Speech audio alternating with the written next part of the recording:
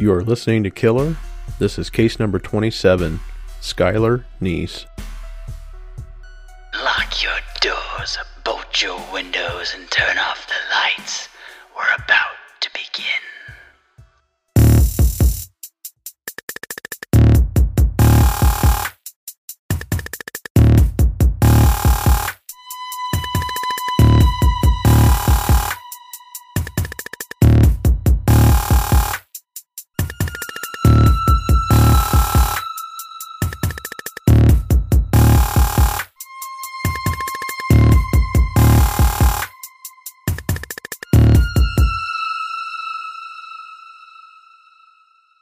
A July 4th, 2012 tweet from the account of 16-year-old Skylar Neese read, quote, "It really doesn't take much to piss me off. Sick of being at fucking home. Thanks, friends. Love hanging out with you all too." End quote. Skylar, a bright girl with blue eyes, brown hair, and dimples, was extremely studious. She enjoyed reading, held a 4.0 GPA, and was an honors student at University High School in Mon County, West Virginia, near Morgantown. She was an only child to her parents, Dave and Mary Neese. Skylar had been upset with two of her best friends, Sheila Eddy and Rachel Schoaf. The trio had been friends for quite some time. Skylar and Sheila had been close since they were around 7 or 8 years old. Sheila was described by Skylar's parents as the fun one and more of a wild child. Their daughter, Skylar, by contrast, was responsible and a bright student, often offering advice to Sheila, trying to help guide her. The pair were drawn to each other. During their freshman year at UHS in 2010, they met Rachel Schoaf. Rachel was a Catholic school grad. She came from a strictly religious home where her parents were divorced. Rachel and Skylar seemed to compete to be Sheila's best friend. The three friends were reminiscent of a teenage drama you would see on television. Skylar was the loyal friend and companion, compassionate and extremely bright. Rachel was tall and had red, vibrant hair. She was very religious and starred in many school plays. Sheila was up for anything. She was extremely charismatic and the fun one. The group spent a lot of time communicating, as many teens do, digitally. The group would often text or trade tweets, and over time the girls sent over 9,400 tweets. Most of the stuff they tweeted were just random thoughts that a young girl may have, like these from Rachel. Quote, "All I want right now is cheesecake." Or, quote, "Don't make a permanent decision for a temporary emotion." And, quote, "Breakfast Club is my all-time favorite movie." End quote. Skylar would tweet things like, "Mosquitoes are disgusting creatures from hell. It amazes me how the moon seems like it jumps across the sky when you drive like 2 feet." And, quote, "I stop listening as soon as my teacher says it's not on the test." And finally, some of the tweets shared by Sheila, quote, "It's okay if you hate me as long as I hated you first." And, "Shit, I love my hair long. I never gonna get it cut." And, "Stepdad, stop walking around the house without a shirt. It's gross. Not to mention your boobs are bigger than mine are." You may be asking yourself, what's the point of sharing these tweets? The point is to show just how much of these girls' lives end up in the digital world. Everything these girls deal with in each moment is so important to them that it gets posted. During the spring of 2012, Skylar tweeted, quote, "Too bad my friends are living lives without me." Sheila and Skylar had been fighting quite a bit, according to some UHS classmates. At one point, during their sophomore year, Daniel Hovater recalled being at a practice for Pride and Prejudice. Rachel had her phone up to her ear, and she was laughing. She was like, "Listen to this." Sheila and Skylar were fighting on the phone. But Skylar didn't know that Sheila had dialed Rachel in on a three-way call. On May 31st, 2012, Skylar tweeted, quote, "You're a two-faced bitch and obviously fucking stupid if you thought I wouldn't find out." Something in Skylar's world was apparently brewing, and she retweeted someone saying, "Won't miss anyone from school over summer, 'cause if we're really friends, we'll hang out. If we aren't, we won't." Then she tweeted, "Just know I know." And on June 10th, she tweeted, "Hope you don't expect me to give a fuck anymore. #bye." All of these tweets signify that Skylar was obviously having it out in a very passive-aggressive manner with someone. But she never calls attention to that person or persons in her tweets. So it's worth noting right here, like if you just go through the timeline of what these girls are posting on social media, and it's mostly on Twitter, but there's some other stuff on Facebook. But this is just, I mean, the most mundane things end up online, and then also the most juicy, passive-aggressive, back and forth starts going on, where you have Skylar just tweeting really, you can tell she's very agitated by somebody, and all of this stuff always makes its way to the internet. So, as many people rightly assume about this generation that's coming up in the digital age, they cannot resist living their life online. I feel like you just described the mission statement of Twitter. Everything starts out as a innocent, haha, check this out. And then it boils up to this passive aggressive argument that really has no substance, but people start getting angry, and you can say just the smallest little thing, and if it's worded correctly, you can really piss people off. Yeah, and the one person that I really recall this being like a major thing for is actually LeBron James. So some of you may not follow the NBA, and I really don't either that much, but being in Ohio, you kind of had to when he was here. He was famous for passive-aggressive tweeting his teammates. At one point, it might have been 2016, it may have even been 2017, but when Kevin Love came to Cleveland to play with LeBron, things weren't going so well. And then you would see these tweets from LeBron, and you knew they were directed at Kevin, but he would never call him out specifically. So you'd even have high-profile NBA athletes online doing the same thing that these high school kids are doing. And it's just fascinating. It's a fascinating experiment in humanity to watch and witness how people act when they have this sort of anonymity in a way. I mean, in some of these cases, like, who's who, but you don't have to be accountable for a face-to-face interaction when you say these things. For sure. It's a lot easier to say something online than it is to someone's face to get that reaction. And then that's exactly why it happens, is you don't have that face-to-face interaction.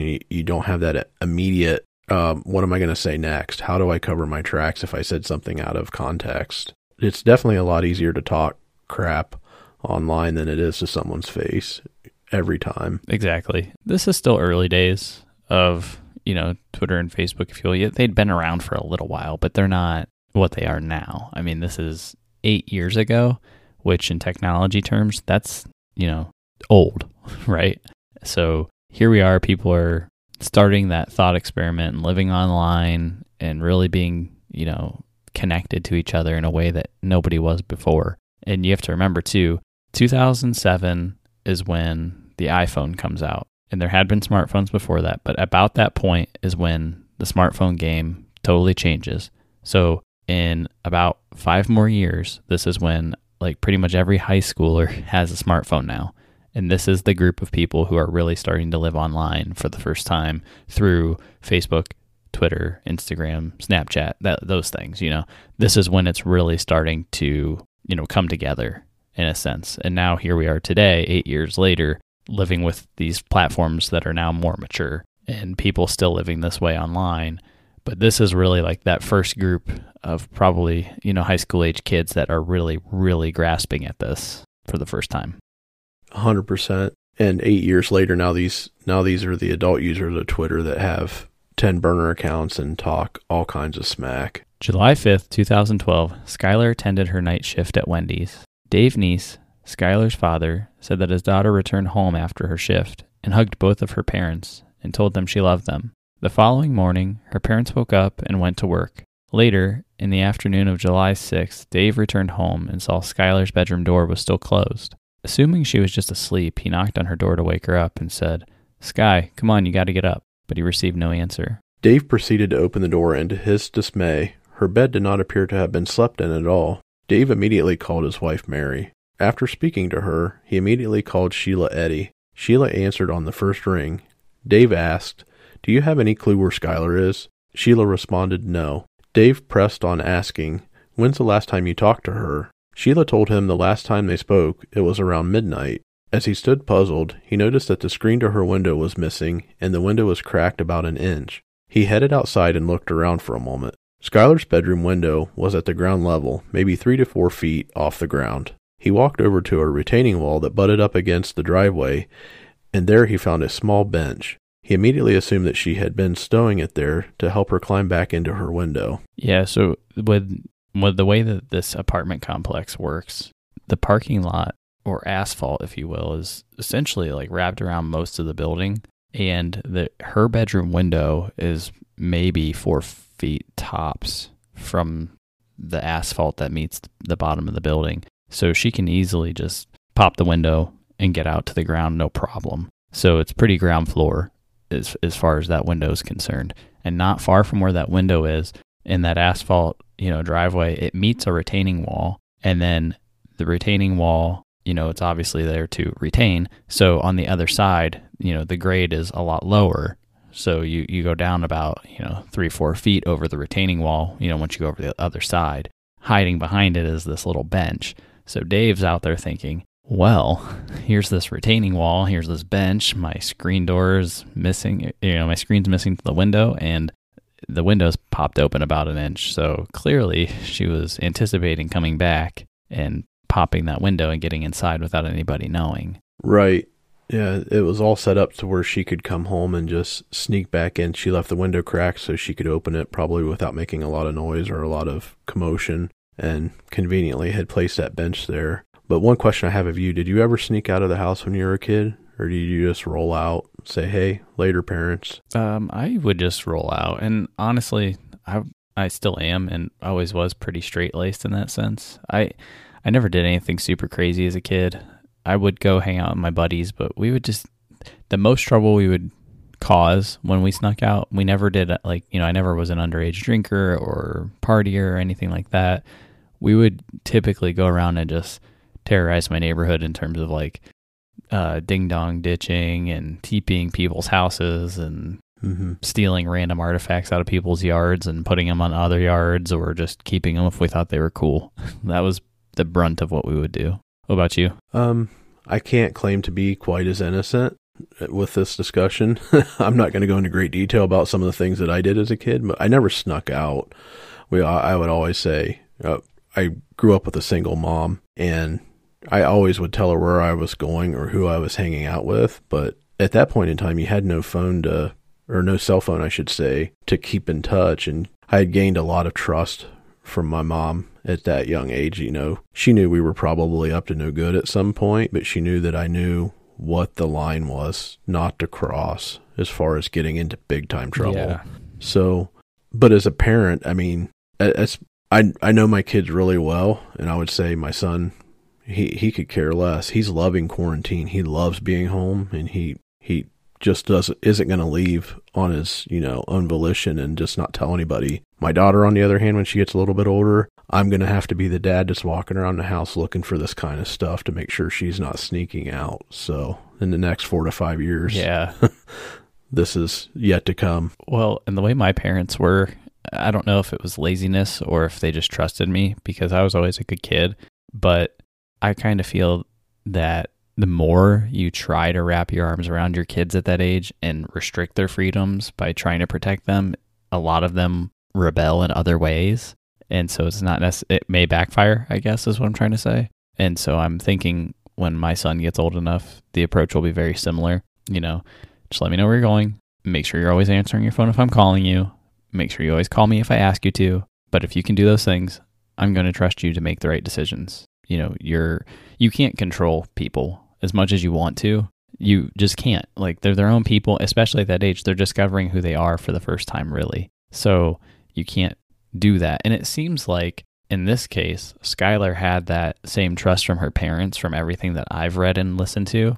It seems like her parents trusted her, and she was a great student, and she had no reason to be mistrusted. And so she probably got a little extra leeway. Now, sneaking out is one thing. Your parents will probably say, no, you're not leaving the house at midnight. But most parents don't let their kids out at midnight by choice. Sure. And by all accounts, she was a very good student. She's very studious, and she probably didn't give her parents a whole lot to worry about until that point of, he checked her in her room. Didn't look like she had been there to sleep at all, and then started finding these, strange evidence that she's been sneaking out, and then really probably gets concerned at that point.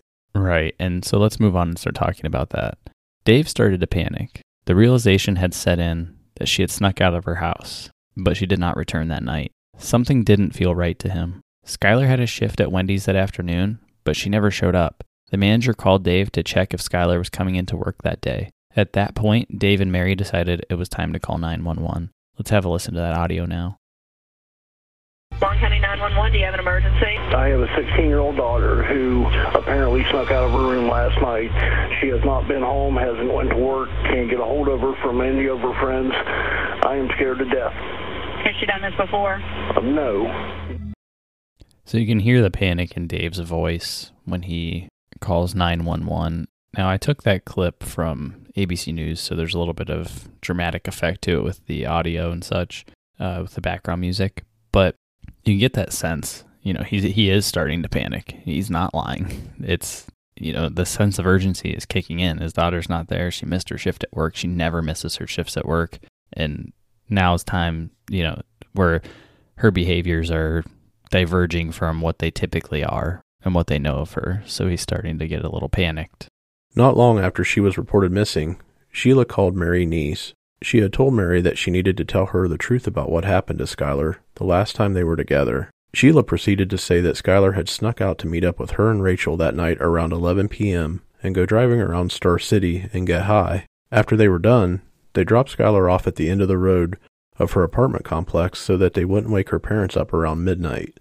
That was the last time Rachel or Sheila had seen Skylar.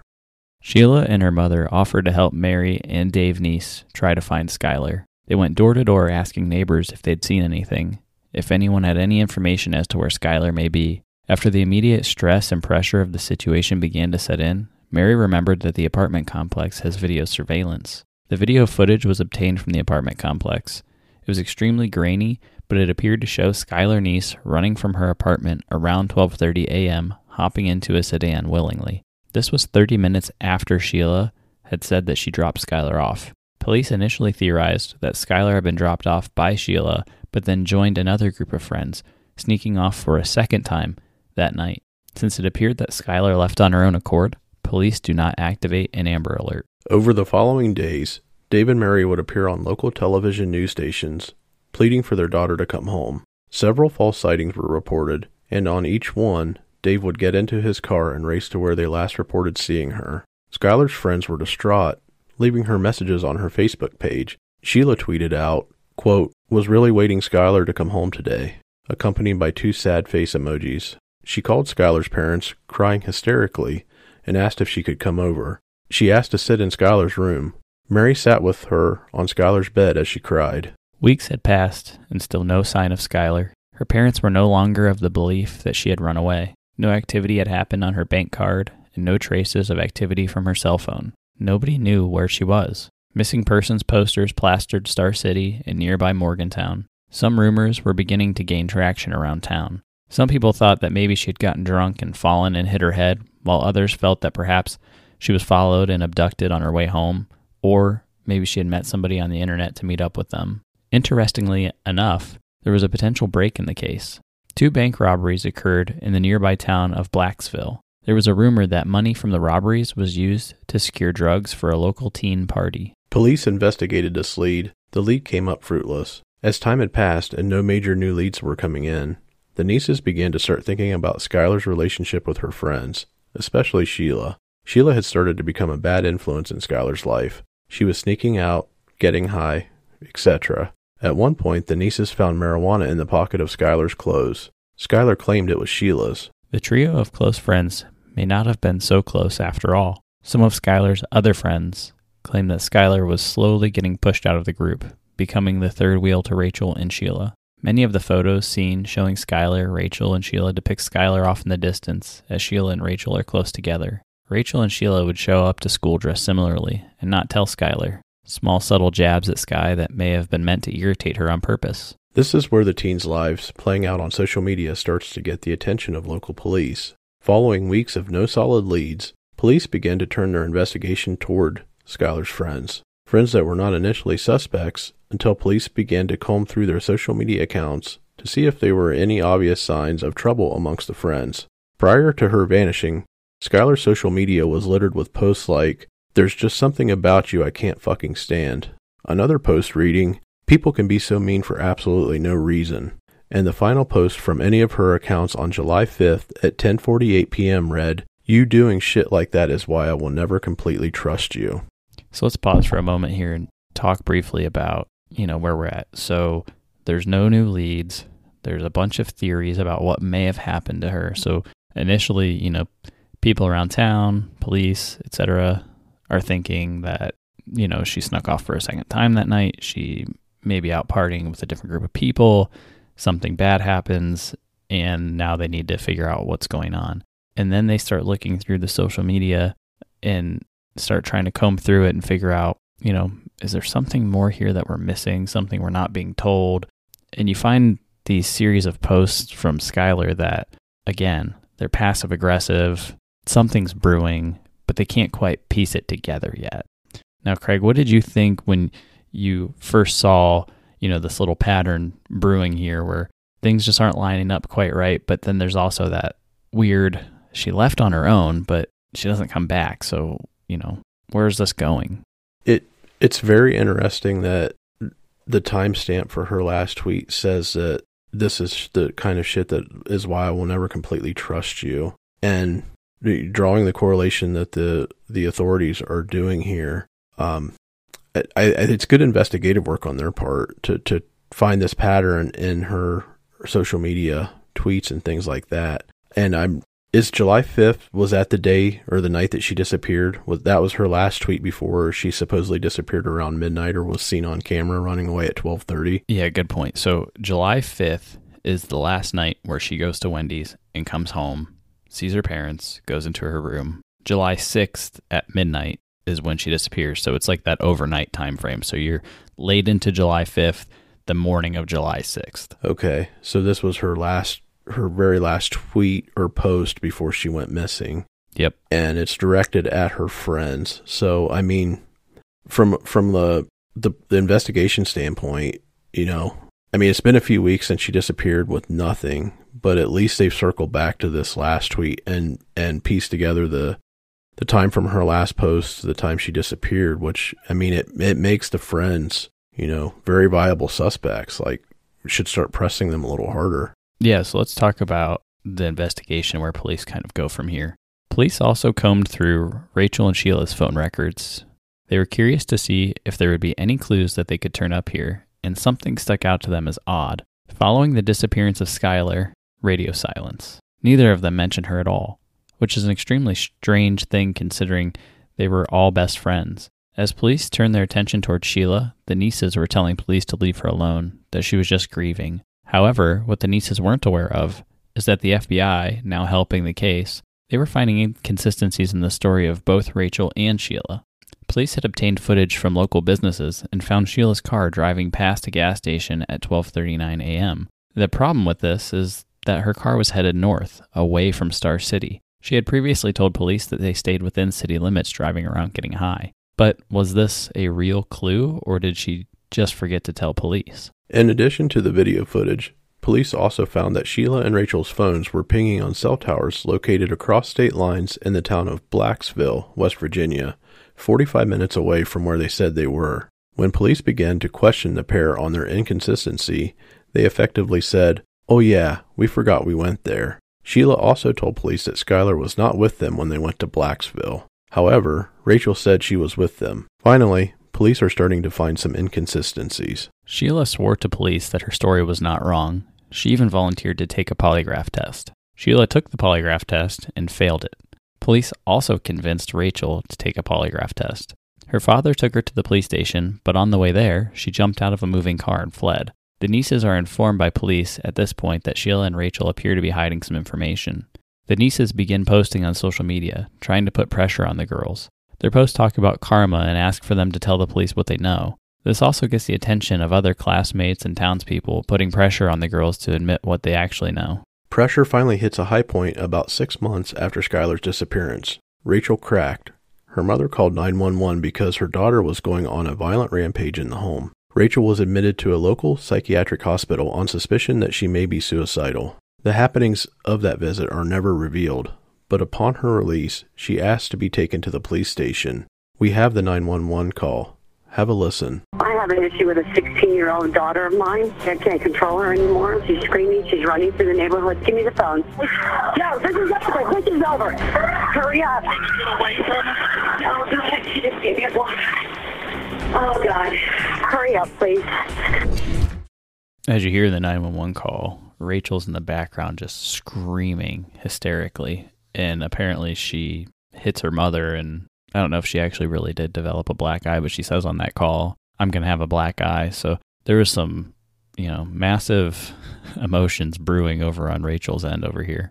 No doubt you can hear in that audio that she's just completely unhinged, like off the rails, crazy, like screaming, and sounds like she's actually being attacked, but her mother's trying to stop her. Something that we don't want to lose sight of here is, Rachel is a theater actress. She's in the school plays and she's a performer. And, at some point, all this pressure is mounting against her, and she's starting to hit this breaking point. I don't know if you ever noticed this, but actors and actresses tend to be very emotional people by default. So, here you go. Like, all these emotions are just starting to come out of her, and the stories aren't lining up. Police are putting pressure on them. The nieces are getting the community involved and also putting pressure on these two girls to tell more than what they've told so far. And, it's really eating up at her. Yeah, I understand the angle of her being into theater and working on the drama team at school, but just on that short snippet of audio, that doesn't sound like an act to me. That sounds like somebody that's finally cracked, finally just really, screaming bloody murder. If she's auditioning for a part just based on that audio, it would have been brilliant for a horror movie. You could just hear it as almost blood-curdling screams. Oh, yeah. And my point there isn't that this part's an act. My point is that emotion, any emotion that she's been keeping inside of her at this point, is starting to seep out as that pressure is being put on the girls. Rachel, a high school drama star and lead in the school play, could no longer keep up her act. An extremely nervous Rachel Shoaf's first words to police were, "We stabbed her." The plot to kill Skylar began months earlier in science class. The girls didn't know how to use guns, so they decided they'd use knives. They prepared for their murder in the days leading up by gathering supplies like paper towels, knives, a shovel, bleach, and wipes. The girls began texting with Skylar the night of July 5th and finally talked her into sneaking out with them to go get high. Sheila and Rachel hid their knives in their hoodies, wrapped in towels so they wouldn't cut themselves. They arrived at her apartment. They were the sedan seen picking up Skylar in the grainy surveillance video. They drove from Star City through Blacksville and across state lines to Brave, Pennsylvania. The girls enter a park. They pull off the side of the road and exit the vehicle. They walk up to a small area just off the road and sit down to smoke marijuana.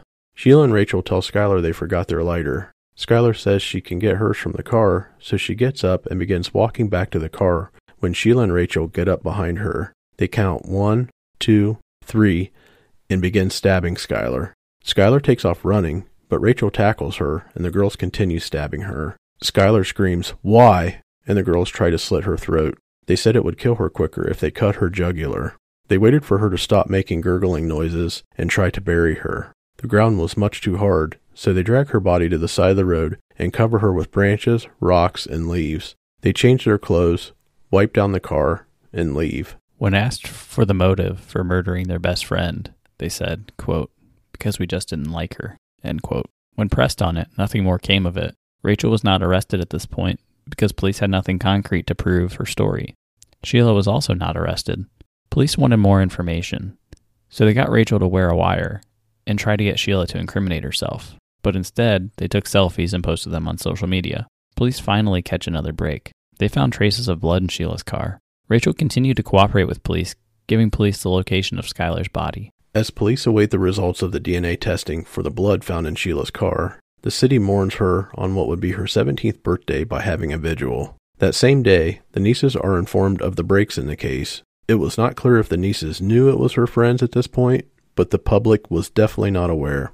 While everyone was mourning, Sheila was posting to social media, quote, "Worst day of my whole life," and, quote, "Rest easy, Skylar. You will always be my best friend." She also taunted police on social media, writing, quote, "Wonder if there's a Law & Order SVU where they don't figure it out," and, quote, "We really did go on 3, end quote.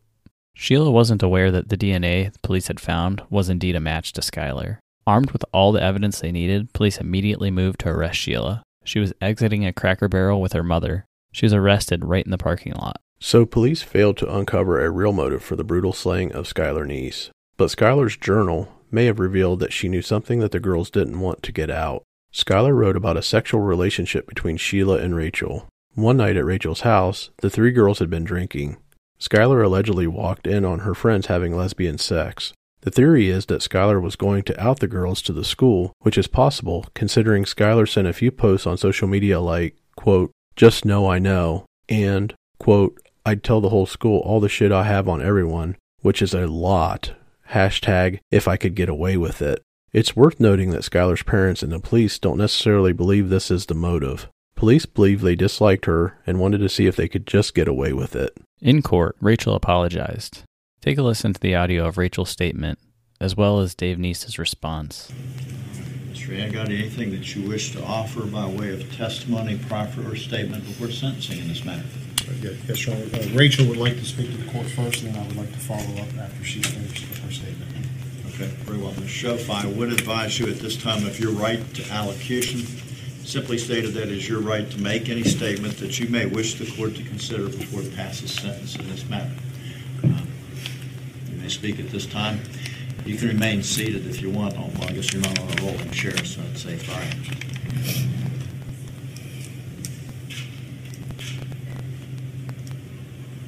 I'm so sorry. I don't know if there's a proper way to make this apology because there are not even words to describe the guilt and remorse that I feel each day for what I've done. The person that did that was not the real me, not the person I am, not what I'm made of, and not what I believe in. I don't think I ever thought that this would actually happen. I became scared and caught up in something that I did not want to do. I never realized the gravity of my actions and how many people I've hurt. I hurt the Neese family and those who love Skylar. I hurt my parents and shamed my family.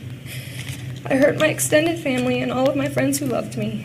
I hurt my teachers and those who believed in me. I hurt my church family, my community, and those who trusted me. And I hurt my Lord and Savior, Jesus Christ. May God bring eternal peace to Skylar and the entire Neese family. Again, I'm so sorry, and I pray each day for everyone involved, and I pray each day for forgiveness. Yes, Your Honor. Yes, Rachel Schoaf did tell us where Skylar was. Yes, Rachel Schoaf did cooperate. And Rachel Schoaf also murdered my daughter in cold blood.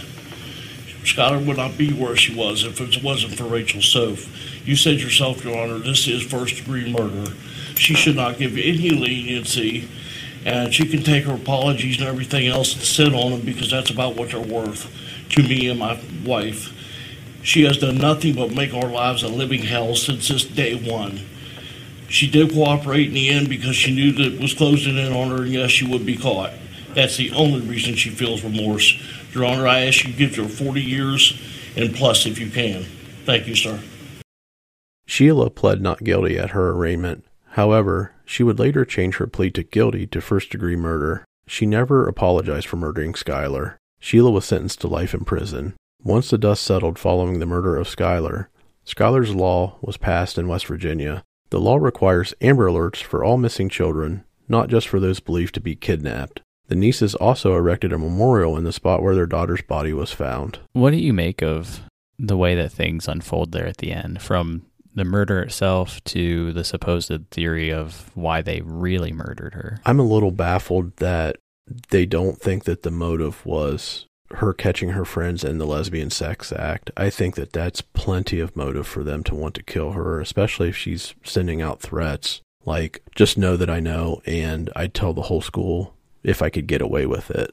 I think that's threatening enough to someone if they want to keep a secret badly enough, especially with them being young and in high school. Yeah, exactly. That's what I was going to say. You have to remember these are high school kids whose brains aren't, totally formed. And, something like that could really get under someone's skin. Now, the Neeses are on record as saying that Skylar had other friends who were gay, and she didn't care. So they didn't think that the motive had credibility because they felt like, well, she has other friends that are gay and she doesn't go around, screaming about that to people. However, I think that's the wrong view. I think that you have to look at it from Sheila and Rachel's point of view. Did they want to be known to be gay? Because that's where it really where it really lies, right? Now, some of the stuff that you read and things are sensationalized, so perhaps this piece of the story is sensationalized, and that the tweets and things that they discover from Skylar don't necessarily indicate that she knew this or that this is what she was referring to, I guess is what I'm trying to say in those posts. And so maybe it's made to look a certain way. But if it is true that she knew this and was going on social media and posting about it, and Rachel and Sheila were getting frustrated, then perhaps this is playing out for that reason. Yeah, exactly. And it's hard to put yourself in the mind of Sheila and Rachel. I mean, they're the only two people that could answer that question. But I can see it being the motive for wanting to kill someone if they really, really wanted to keep that secret. But just come full circle back around to what they said. We just didn't like her. I can't imagine killing someone just because I didn't like them. And being young, and like you said, in high school, they're not fully developed or not fully thinking about how things are going to play out in the future, but they essentially threw their entire lives away because they killed someone that they didn't like. Exactly. Point blank. Yep. And these kids were using drugs and drinking alcohol, and we just know that they would get high and drink, and maybe that was it, or maybe there was more to it. And when you're that age, those things have a major effect on the way that your brain develops. So depending on how long they'd been doing that, it's possible that it just, it clouded their judgment. It does happen. I mean, you're a young child, your brain is still developing. Those things they do happen. I mean, as mild of a drug as marijuana seems to be, it can be mind altering. There have been studies that show that it does hurt the development of your brain when you take it at a young age. Now, I don't necessarily buy that as like why this is happening or anything like that, but it's just something that I wanted to point out. The other thing that I wanted to talk about was during Rachel, her sentencing, she turns to the Neese family and she provides a statement, and, essentially she basically says how she's sorry. Now, again, she was a theater performer, right? And this easily could be a final performance for her where she's really not sorry, but she feels like she needs to put on this act, in front of the Neese family and in front of the court, because that's what she does. And getting a bad reception for all of the hell that she put on this family and put them through may have been eating up at her more than her actual, resentment for what she really did. It might be more about her fragile ego than it is about the actual act of killing their friend. Right. I can totally see that being the reason she gave that, probably a very scripted in her mind apology to the Neese family. And, essentially it is her last, words to the family and to the public. I don't know if there's been any more interviews past this point with her, but they're 17 years old and Rachel got sentenced to 30 years and Sheila gets life. And it's mind-boggling for me to think about, two young adults or young teenagers, not adults, getting, like I said, they're throwing their entire life away because they didn't like someone. And we've talked about this too before, people getting locked up for so many years. How do you feel about someone that young getting put into the prison system for that long of time? Do you think there's any rehabilitation possible for that, people of that age? Because essentially, Sheila, she's facing a life sentence. She's never getting out. I mean, there could be the possibility of parole. I don't have those details. But let's say Rachel does her full 30 years. She's getting out of prison at, what, she's going to almost be 50 years old at that point. Yeah, she'll be in her 40s. So, all right, a couple thoughts before I answer that question. So, Rachel's sentenced to 30 years. Sheila's sentenced to life. Now, when Sheila is sentenced and when she admits guilt, she never says anything to the Neeses. She doesn't admit remorse or anything. And the Neeses are on record as saying they actually respected her for that because they knew she wasn't feeding them a line of bullshit, that she wasn't sorry. She didn't feel sorry for that. And they didn't want to hear a fake apology. So they actually respect her a little bit more for sort of owning up to that, which I thought was really interesting. As far as could she get rehabilitated? I mean, anybody could be rehabilitated if they want to be. Does she want to be? I don't think so. I think that she actually doesn't give a shit. She's so narcissistic and that she thinks she's such hot shit, she just doesn't care. And I just feel like that's just not going to happen. And Dave Neese had said, Skylar was murdered by Sheila and he was going to, and Skylar was their only child. and that he was going to make sure that even long after they are gone, somebody is there to represent that family to keep Sheila behind bars when she's eligible for parole. Honestly, in my opinion, that's good to hear, because that's a great point. I didn't know that she had nothing to say to the Neese family whatsoever and was not remorseful.